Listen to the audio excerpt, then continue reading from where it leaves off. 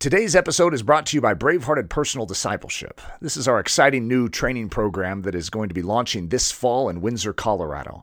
If you're hungry for a season of focus on Jesus Christ to just build strong in the word of truth, then I want you to check out braveheartedchristian.com and click on Personal Discipleship. Hi, my name is Eric Ludy, and you're listening to my Ask Eric podcast. Thanks for joining me. Let's get down to the business of talking about truth.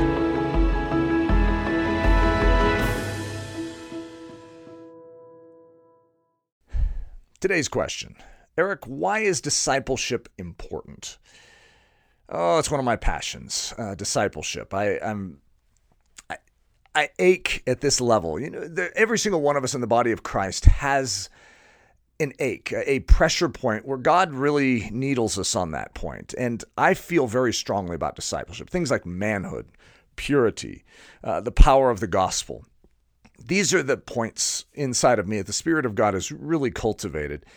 And so why is discipleship important? Oh boy, how is it not important? I just feel like it's a lost art in the church, and I just have such a passion to see it brought back because it's so critical. I can remember back to my beginnings as a Christian without discipleship, and I see what happened as a result.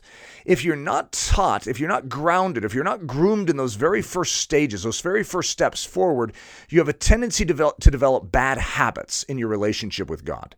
And however, where there is discipleship, where there is clear training, where there's clear understanding, actually you can be steered into a very healthy version, a very vibrant version of Christian living.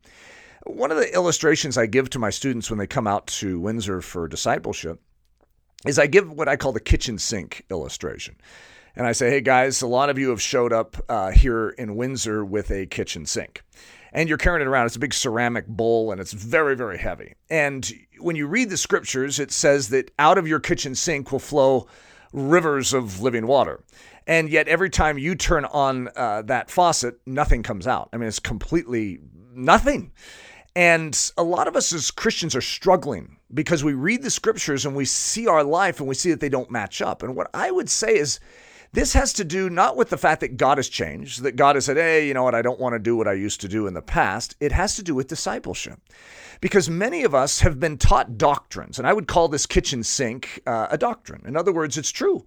If you were to think of a good house, a well-built house, an efficient house, it would have a kitchen sink in it. In other words, a kitchen sink is just part of a whole. However, many of us have specialized in kitchen sinks, and as a result, we don't understand how to make it work. We just have a good doctrine, but we don't have a good working Christianity. You see, for a good working Christianity, you need to build precept upon precept. So, hey, you want to know how to get that kitchen sink to work? I'll show you. First, let's set it down. Set it off to the side. They're like, that's my kitchen sink. That's like all I live and breathe. I know, and it doesn't work, does it? So set it down over here. We'll get back to it. All right, let's dig a hole. Dig a hole? What does that have to do with my kitchen sink? Right? Just keep going. Let's follow this. Okay, let's dig a hole. Let's lay some concrete in it. Let's build a foundation. And at first, it doesn't seem like your kitchen sink has anything to do with this. However, if you stay tuned, you'll recognize that all good doctrine in Scripture has its context, and it works when it's in place and in the right order.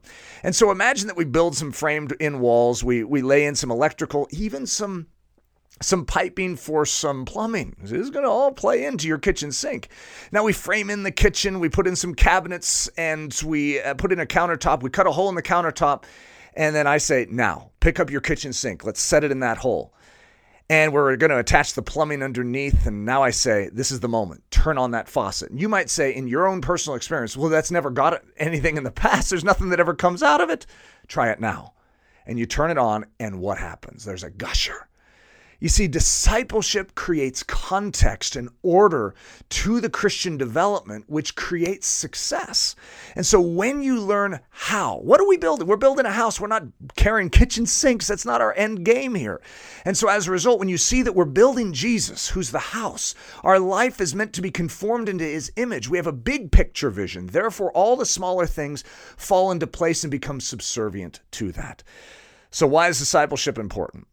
It's how we build these lives, these Christian believing lives, into pictures of Jesus Christ. If this topic is of interest to you, I would highly suggest that you go to braveheartedchristian.com and click on online courses, and you should be able to find our free course. It's a free course on discipleship, and I think you'll really enjoy it if you want to take this deeper. Ask Eric was brought to you by the creative team at braveheartedchristian.com, offering short films, books, articles, sermons, and yes, even podcasts like this one to build you strong in the person of Jesus Christ. At Bravehearted Christian, the agenda is to bring back the stuff of old. You know, the sort of Christianity that is lived out with the gusto of heaven, is rarely politically and or socially correct, and actually and practically works. Visit braveheartedchristian.com or ericludy.com to learn more about yours truly, the loudmouth behind the microphone. If you would like to submit a question for me to consider on this podcast, please feel free to do so from our podcast homepage. Until next time, Rock a Sock.